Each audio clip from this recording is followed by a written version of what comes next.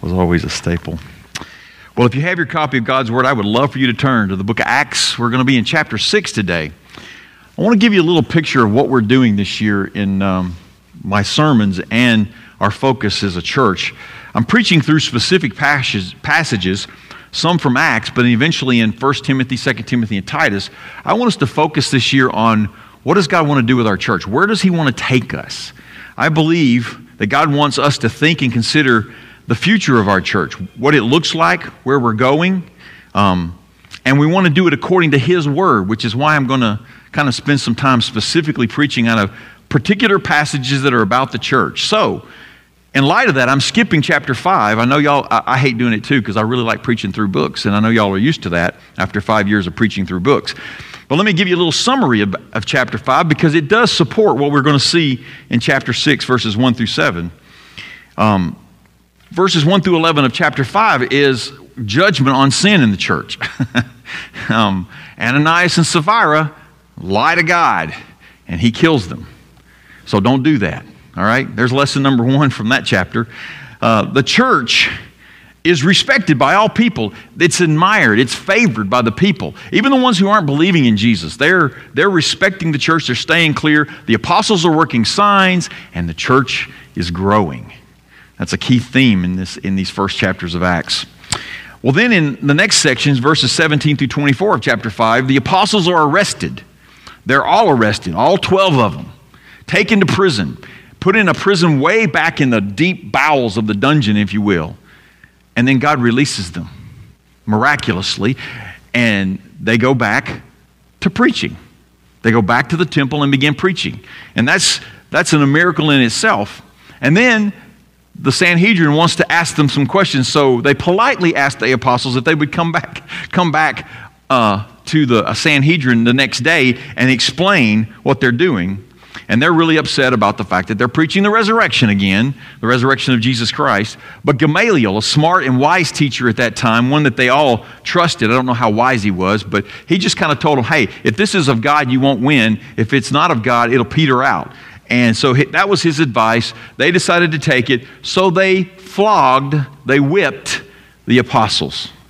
All 12 of them got a whipping. I don't think it was with the same device that Jesus was flogged with, that rips and tears your skin and hide, because I don't think they were allowed to do that as the Jews. I think the Romans were the only ones that were allowed to use that device. But they are flogged, and they go back to the church, and they rejoice. They're praising God that they got whipped for the gospel. And then they preach again. They preach again, and souls are saved, and the church grows. And that gets you through chapter 5 real quick. I know you probably wish most of my sermons were that short. But we're going to now see what happens in the church when a little problem comes along. You know, these sound like problems, and in most of us' life it would be a problem. But this little problem that happens inside the church is one that's got a lot of potential to really cause some problems. So let me follow along as I read Acts chapter 6, verses 1 through 7. In those days, as the disciples were increasing in number, there arose a complaint by the Hellenistic Jews against the Hebraic Jews that their widows were being overlooked in the daily distribution. The 12 summoned the whole company of the disciples and said, "It would not be right for us to give up preaching the word to wait on tables. Brothers and sisters, select from among you 7 men of good reputation, full of the Spirit and wisdom, whom we can appoint to this duty. But we will devote ourselves to prayer and to the ministry of the word." Well, this proposal pleased the whole company. So they chose Stephen, a man full of faith and the Holy Spirit, and Philip, Prochorus, Nicanor, Timon, Parmenas, and Nicholas, a convert from Antioch. They had them stand before the apostles, who prayed and laid their hands on them, and so the word of God spread. The disciples in Jerusalem increased greatly in number, and a large group of priests became obedient to the faith. Let's pray. Father, I thank you for this word. I thank you for this insight. And I pray, God, that we can in our own hearts this morning apply what you have shown us in this passage. In Jesus' name I pray. Amen. So the first church, they had faced persecution, they had faced ridicule, they had faced orders, they had even faced sin in their midst. when Ananias and Sapphira. But now a more subtle problem emerges, a complaint. Here's the complaint department. Every church will face internal complaints. It's known to happen and will happen everywhere. Every church has complaints. Some are valid, some may not be. We can spend a whole another sermon on that. But every church will face internal complaints, and they must be handled, though, with a spiritual focus and spiritual sensitivity. We need that. We need to realize we don't handle problems like the world does. The first church and the apostles, they applied 3 spiritual disciplines to the problem and kept harvesting souls. That's how this very large, by the way, very large at this point, multiple thousand member church, that's how they handled the problem. They resolved this discrepancy, which was along, by the way, ethnic lines. The first church, they applied 3 spiritual disciplines. So let's read kind of the spiritual wisdom that we see here. First of all, let's identify the problem. In the second half of verse 1, there arose a complaint by the Hellenistic Jews against the Hebraic Jews that their widows were being overlooked in the daily distribution. The 12 summoned the whole company of the disciples and said, "It would not be right for us to give up preaching the word of God to wait on tables. Brothers and sisters, select from among you 7 men of good reputation, full of the Spirit and wisdom, whom we can appoint to this duty. But we will devote ourselves to prayer and to the ministry of the word." So you see the problem there? It sounds like a simple problem, right? Just some widows were accidentally overlooked for the daily distribution and most likely food, or at least the funds to buy food. It's a complaint, though, by one faction of the church against another. It's accusatory. They're accusing, but it's not really meant to be an intentional error. But let me help you understand. The widows were being overlooked. They were actually being neglected. The Hellenistic widows, the Greek-speaking widows, that's how we're going to separate them this morning. They were being overlooked. They were being forgotten in the daily distribution of food. And so it seems like a simple problem. Well, let's just take care of it. But I want you to notice that there's ethnicities here, okay? The Hellenistic Jews were Greek-speaking, Roman-raised, Roman culture Jews. They were still Jews. They were descendants of Abraham. They were ones that had been raised, though, in the culture of the Greek Empire and now the Roman Empire. They had been raised in that culture, and they spoke Greek. And these two groups were forced to live together. The Hebraic Jews and the Hellenists, they were forced to live together by the imperial actions of Rome. But they didn't necessarily like each other. First of all, they were, like I said, they were both of Jewish descent. They were both Abraham's children. But one group being raised in the Greek and Roman culture, the other group saw them as traitors, saw them as, fakers, not real Jews. The other group was raised in the Palestine, Jerusalem, Judea, Galilee area where they saw themselves as true believers or the true Israelites. There was this racism, if you want to call it, but it really wasn't racism. It was more like an ethnic discrepancy. So in most places in Palestine in the first century and even before, animosity and prejudice put these two at odds with each other in most other places. But in the church, they had been getting along quite well. At this point, it's estimated that the church in Jerusalem was probably 10,000, maybe 20,000 people, counting women and children, because of how much people had been coming to Christ. They had been working out pretty good together until now, and now the fireworks could possibly begin. But there was a complaint. So there was a complaint. Now, they're not saying, the apostles are not saying, well, I want you first to see the wisdom of the 12 apostles. Their solution starts with a focus on God's Word. See, we shouldn't give up our study of God's Word for helping people get their food. That's just not our role. I mean, Psalms 119 makes it very important, as we've been working through it, that God's Word's important. Makes it very pointed that God's Word is important. But now the disciples weren't saying that helping people get their food was a task beneath them. It just wasn't the role that Christ had given them. And so they knew it was important. There wasn't sarcasm there when they said wait on tables. Actually, that word could actually mean distribute or manage a bank. That's the same words are kind of working the same way in the Greek. So preaching and proclaiming and explaining God's Word is needed in every and any generation, any time, right? So they knew they needed to focus on God's Word. But they come up with a solution. They offered a solution. They proposed a solution to this multi-thousand member church. They made it clear, and it was very wise. They used, first of all, they used church polity or church government. They said, you pick 7 guys. You pick 7 guys with good reputations, not good reputations in the community out there, good reputations in the church. How are they behaving? How are they treating fellow church members? How have they been treating people from a different ethnic group in this case? Make sure they're full of the Spirit. Make sure they're full of wisdom. You choose those. It's not a popularity contest. It's a spiritual contest. Who's actually displaying spiritual traits and spiritual disciplines? So after these 7 were chosen, the apostles will appoint them to handle these critical needs. See, the apostles weren't playing down the fact that people needed food. They just were going to delegate it, and these 7 will manage the distribution. Understand, these 7 guys did not go and hand out food to this tens of thousands of people. They managed it. They made sure that distributions were happening to everybody, especially the Greek-speaking widows. So the apostles will confirm their selections, to discern their qualifications, and set them in place. That was the plan. The apostles will continue then, devoting their energy, their time, to the ministry of God's word and prayer to God, which was very, very, very necessary. Think about all that they've just gone through, the Ananias and Sapphira, the flogging, the persecutions. They needed God's word to become more and more alive to them. They needed prayer. It was very important. So I want you to see the spiritual wisdom here. They didn't just tell them, hey, it's your problem, you deal with it. They didn't take it and just try to come up with some secular way of doing it. They stopped through their prayer, through their study of God's word. They found a solution. And they said, do this. Spiritual wisdom from their prayer and study, it spoke up here. The roles were maintained. The apostles' role and then the church's role was maintained, and the tasks were delegated. And we do that still to this day. Spiritual wisdom involved the whole church, not just the apostles. They didn't get to make the decisions and basically be tyrants or dictate it to everybody. It was a whole church experience.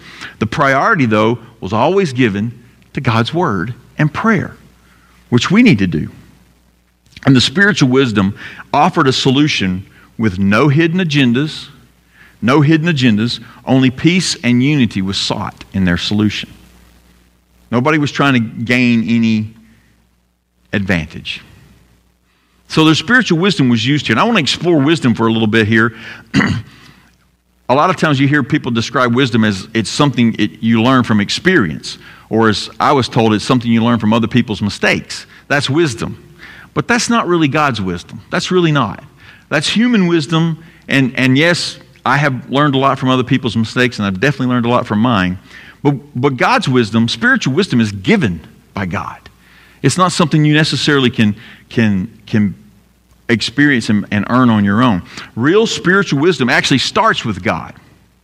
The fear of God is the beginning of wisdom. That's in Psalms 111:10. It's in Proverbs 1:7 and Proverbs 9:10. The fear of God is the beginning of wisdom. True wisdom starts by respecting God as who God is. If you don't put God in the right place, your wisdom is not spiritual wisdom. It contains qualities found only in God and those who have received His Son, Jesus Christ, as their Lord and Savior and have the Holy Spirit living in them, the church. That's where wisdom resides. But James even gives us more into this, what our wisdom should look like and how it comes from. It comes from above. He says, but the wisdom from above is first pure. Pure, not self-seeking.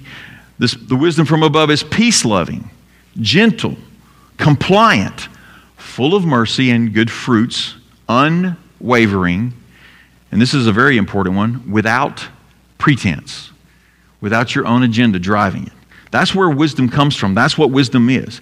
But the wisdom from above is first pure, then peace-loving, gentle, compliant, full of mercy and good fruits, unwavering, without pretense. James 3:17. There's nothing in that definition about age, about experiences, about failures. There's nothing in there about that. It's talking about where it comes from, and it comes from God. And only those qualities can come from someone who has the Holy Spirit living inside them. So we need to see these qualities in the church and the apostles as they handled this situation. And we do see it. Both of them had it. And the question we need to constantly be asking ourselves is, do we have those qualities? Wisdom requires a very careful study of God's Word, which is what the apostles made the point of. It requires persistent prayer. Ask God for wisdom. James even talks about that in chapter 1. Ask God for wisdom. Meditate on God's Word. It will give you wisdom. And have a respect for God's ways. The fear of God is the beginning of wisdom. That's where our wisdom comes from. So many times, earthly wisdom is applied to spiritual problems in a church. So many times. And disaster usually results. Usually because some people think it's experience that dictates wisdom, it's age that dictates wisdom. Here's an example, church structure. So many times in our past, probably 50 years, people have saw a great business organizational structure out there, and they've come in and they've tried to enforce it in a church.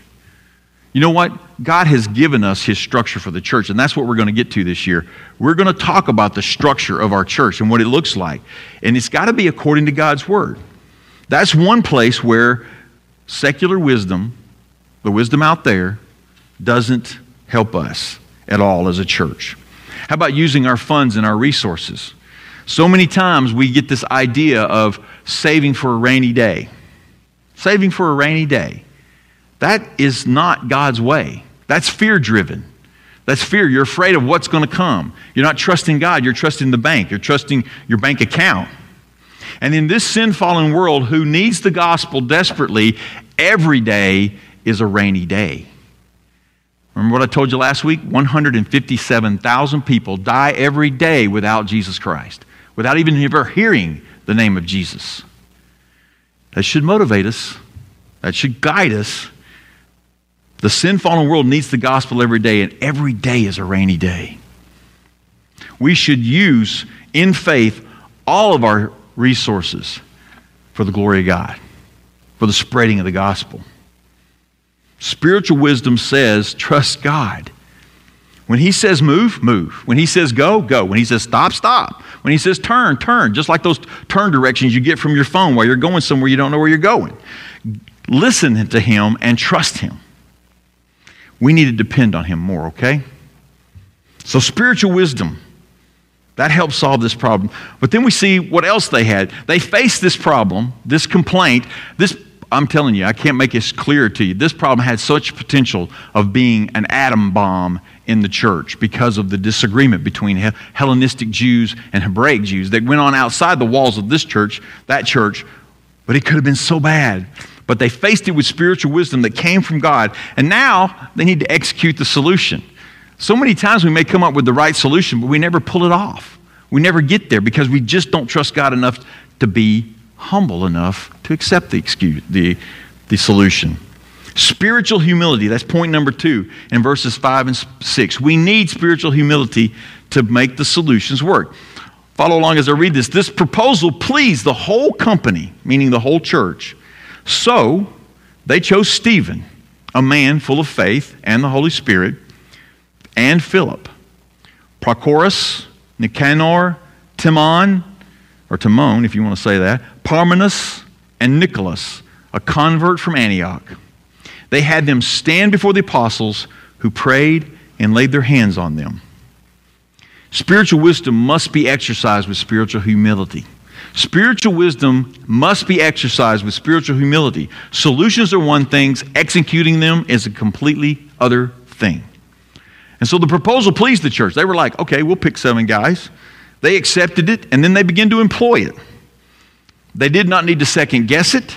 They did not need to revise it. They did not need to quarrel about it. They did not need to have a cooling off period or anything like that. They saw the godly wisdom that was in the solution and how it was derived by the apostles. So they picked 7 guys, 7 men. You know what? If you look at the names and you know anything about the Roman and Jewish world, these names are all Hellenistic men. They're all Greek-speaking men on the Hellenistic side of this issue. They were all Hellenistic. They have Greek and Roman names. And that's another dose of wisdom and humility right there. is that the church itself decided we're going to pick Greek guy names since they probably know who all the widows are. It's just wisdom. Sometimes we may call it common sense. Now, this is not the deacons' selection of deacons as we know as the office now. It was what looked like it, but you know what? That word's never used in this scripture. And so they did get chosen to serve, and it did set a precedent that I think later is developed into deacons, but it's not just the deacons that we know of now. But it was smart for them to look and pick 7 Greek men. And the Hebrew men accepted that.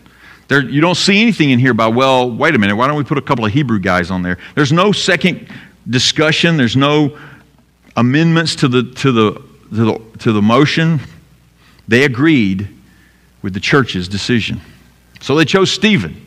If you've read your Bible much, you know who Stephen is. He's actually going to be talked about a lot in the rest of chapter 6 and 7. He speaks very boldly. He's a preacher, and he's the first martyr of the faith. And Luke describes him further right here, just saying he's full of faith in the Holy Spirit to kind of foreshadow what's coming in Luke's account. Philip the evangelist. If you remember the story of the Philip and the eunuch, the Ethiopian eunuch, this is the Philip. He was chosen to serve and help take care of the tables. He eventually preaches in Samaria. Then he gets taken down somewhere south of Israel, meets up with the eunuch in his chariot, leads him to the Lord, baptizes him, and then he's taken away. Eventually he settles on the coast of the Mediterranean Sea, and he has 2 daughters who are also proclaimers of the gospel. That's all we know about the rest of them. The rest of the other 5 were never mentioned again in Scripture. You can do a Bible search. They're not in the Bible anywhere but right here. But they were Greek men, Greek Jews, I should say, Greek Jewish men who accepted their role, and they humbly took their part to serve the church. Now, the last one, Nicholas, he was a convert to Judaism. When it says he was a convert from Antioch, which was a city north, he was a convert to Judaism. That's the only convert they talk about in the New Testament here. He had converted to Judaism, and now he had been saved by Jesus Christ. He took the scenic route to the church, which is good. But his hometown of Antioch is going to come play later in the book of Acts as the birthplace of missions. And we believe it's also Luke, who wrote the book of Acts, we believe it's his hometown. The apostles then confirmed the 7. They confirmed them with prayer, and they affirmed them with laying on their hands and accepting them for this role. That's the humility that everybody had. Everybody had this. If anybody had said, oh, no, I don't want this, it would have been a firestorm, and it might have blown up in their faces. Humility in the church and in the church members allowed this solution to solve a very potential divisive problem. Humility also kept people from letting their personal agendas and feelings get in the way. Humility was on these 7 men to accept a task that seems simple.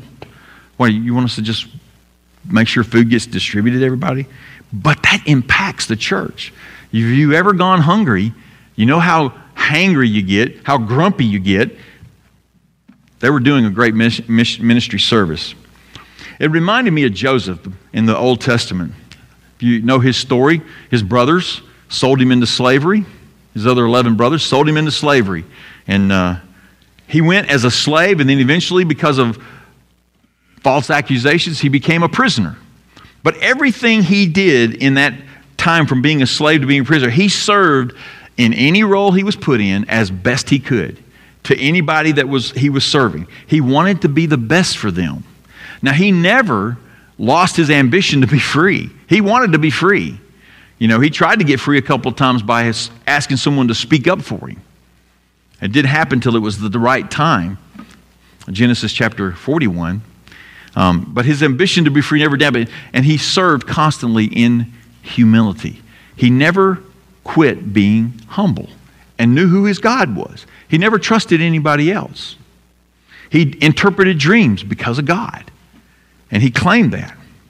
Well, Peter, our favorite apostle, he writes about this humility in 1 Peter 5, verses 5 through 7. 1 Peter 5, verses 5 through 7. He says this to the church he's writing to. All of you clothe yourselves with humility. There it is once. All of you clothe yourselves with humility toward one another. Because God resists the proud but gives grace to the humble. There it is 2 times. Humble yourselves, therefore, under the mighty hand of God, so that he may exalt you at the proper time, casting all your cares on him, because he cares about you. See, this is why we can be humble. Humility is possible because the creator of the universe cares for you. The creator of all creation cares for you. He loves you. You don't have to fight for your rights. You don't. He sent Jesus for you. That's how much he cares. And Jesus never fought for his rights. God takes care of his own. So humble yourselves under his mighty hand. It is the safest place on earth. Trust me, it's the safest place on earth to be humbled under God's hand, to be protected by the creator of the universe. Humility must always put other needs in front, which is what you see this church do. Other people's needs ahead of their own. But Jesus did that best. Go to Philippians chapter 2, verses 5 through 11. You see it. He became a man. He stepped out of eternity into and the throne and stepped into humanity. And we're messy. Man, we're messy. But he became a man. He became God in man form, and he died a very humiliating death. Very humiliating death for us. Yet sometimes we still act so proud of what we maybe have accomplished as a church or what we've accomplished as a Christian. But we are nothing before Christ. Without Christ, we are nothing. Pride goes before the fall, the Bible tells us. Pride elevates the worthless and temporary. Pride is the source of all sin. Any sin that is committed out there, you trace it back, it's probably from a heart of pride, a moment of pride. And as a church, we must all get humble. I mean, that's the only way we're going to survive this, is to stay and get humble. We need to accept our roles, whatever they may be in the church. We need to perform our selfless service humbly with gratitude that we actually get to do that. That should be a wonderful thing to remind ourselves. And we must find our peace totally in Jesus Christ, not something else. And without humility, a church is not going to last. And a church will not be any different than the world if we don't have humility. We will serve no lasting purpose as a church if we're not humble. And we will, in the end, tarnish God's glory without humility. Our egos will just smear and tarnish his glory. You've heard people say it. I don't want to go to church because there's a bunch of hypocrites down there. I tell them, come join us. We're all hypocrites. But they see sometimes how we act and how we behave and how we treat them and how prideful we are and how we act like we're better than them, or we act like we don't do anything wrong, but we do. Oh, we're so sinful too. God's wisdom with their humility, though, allowed this church to handle this problem. And it allowed them to keep their eyes on what was important. And that's what we're going to look at next, the spiritual purpose of the church. The spiritual purpose kept them on track to solve this problem. Look what was happening. Verse 1, the beginning of verse 1. In those days, as the disciples were increasing in number. So the church is growing. We all through chapter 5 you saw that. The church is growing. Now step down to verse 7. After this problem is solved, so the word of God spread. That's good. The disciples in Jerusalem increased greatly in number. That's good. And a large group of priests became obedient to the faith. All this wisdom and humility was possible because they all kept pursuing God's purpose. Souls. That's the whole reason we're here. That's the whole reason we stick around. If God saved us to take us to heaven and He didn't care for what we did down here, He'd just take us with Him. Boom, you're gone. That's not the way He said, be my witnesses in Jerusalem, Judea, Samaria, and the ends of the earth. That was happening here all along, and it kept their priorities straight. Even after the Ananias and Sapphira thing, where 2 people dropped dead in the church at different times because they lied to the Holy Spirit. I mean, that scared a lot of people. I'm sure a lot of people were like, what have I gotten myself into? After the apostles were flogged, whipped for talking about the resurrection of Jesus Christ, they kept their priorities and their focus. They've been threatened. They've been ordered to stop saying anything about Jesus, and they did not stop. They didn't stop talking about Jesus. They never stopped telling. They kept speaking boldly. They prayed to speak boldly, proclaiming the death, burial, and resurrection of Jesus Christ. To all who would listen. All who would listen. They kept saying it. And see here, even after the issue was resolved, something amazing happened. God's word spread more. That's good. But something even better. Even more people came to be disciples in Jerusalem by God's sovereign hand of salvation. More people came to accept Christ and believe the resurrection. But there was something even better than that. Jewish priests got born again. They came to Christ. They were obedient to the faith. These are Levites who are working in the temple. These are descendants of Levi, but Moses and Aaron were Levites. They work in the temple. They handle the sacrifices every day, the atoning sacrifices, that bulls and goats and all that stuff, and all the blood and everything on the altar for people's sins to be forgiven. They come to faith in Jesus Christ, the Lamb of God who takes away the sins of the world.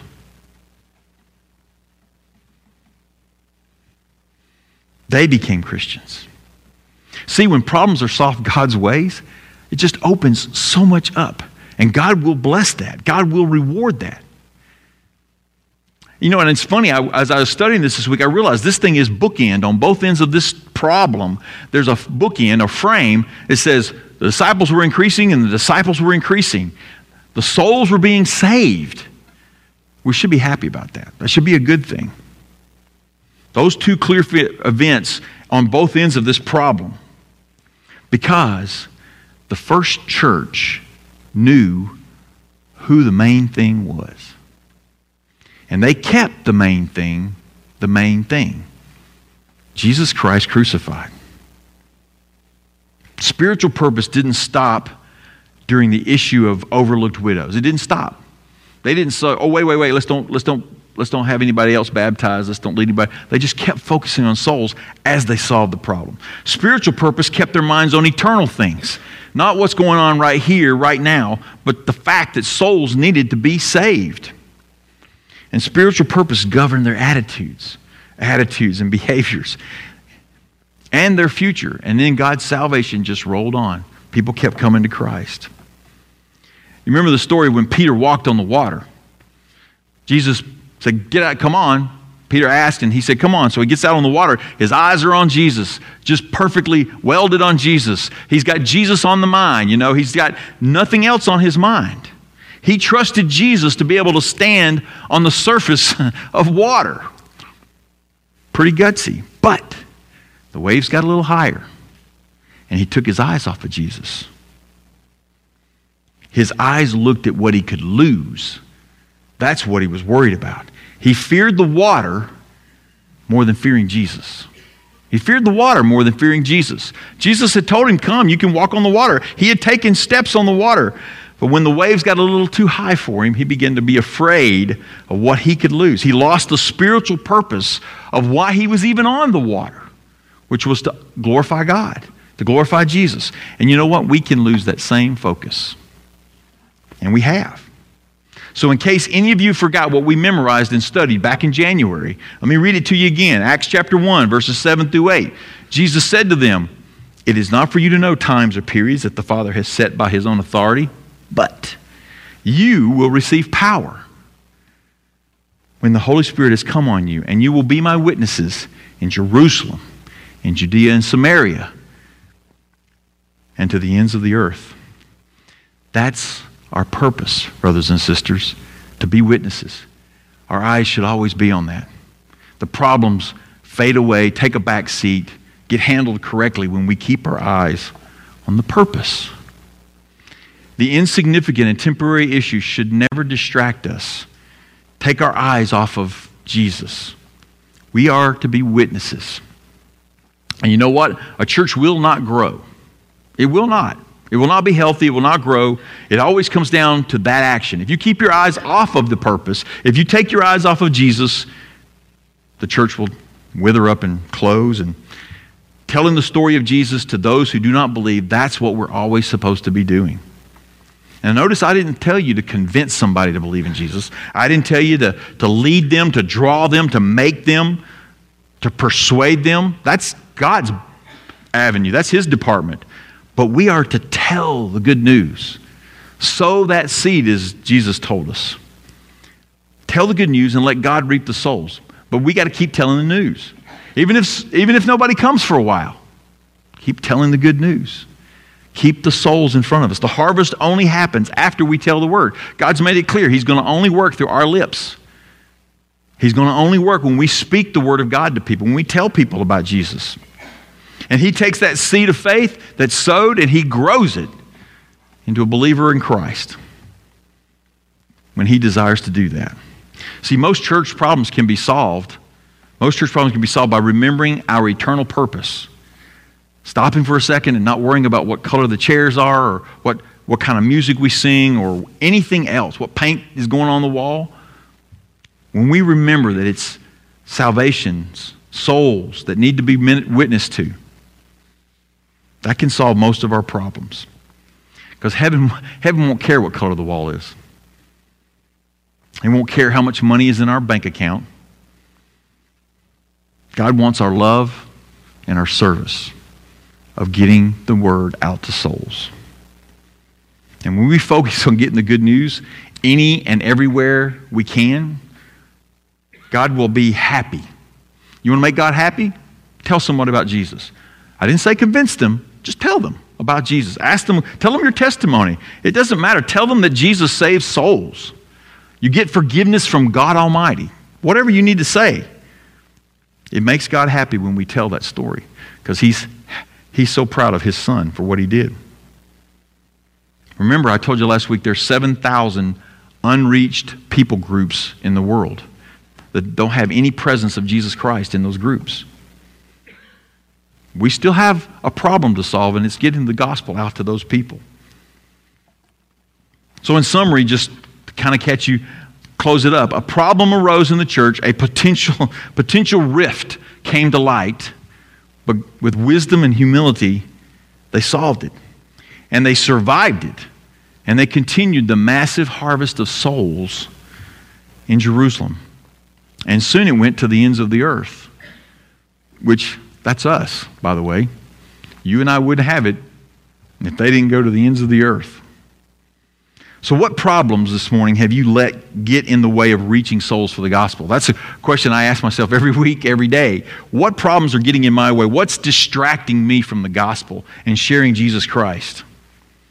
Churches decline and close because they let trivial matters blind them from their real purpose. Beloved, let's remember the main thing, and the main thing is Jesus Christ crucified. That's how souls are saved. And we need to pray right now that it be number one in our life. So we're going to have a time of pastoral prayer right now, a time of silent prayer. You want to come to the front and pray? Come on.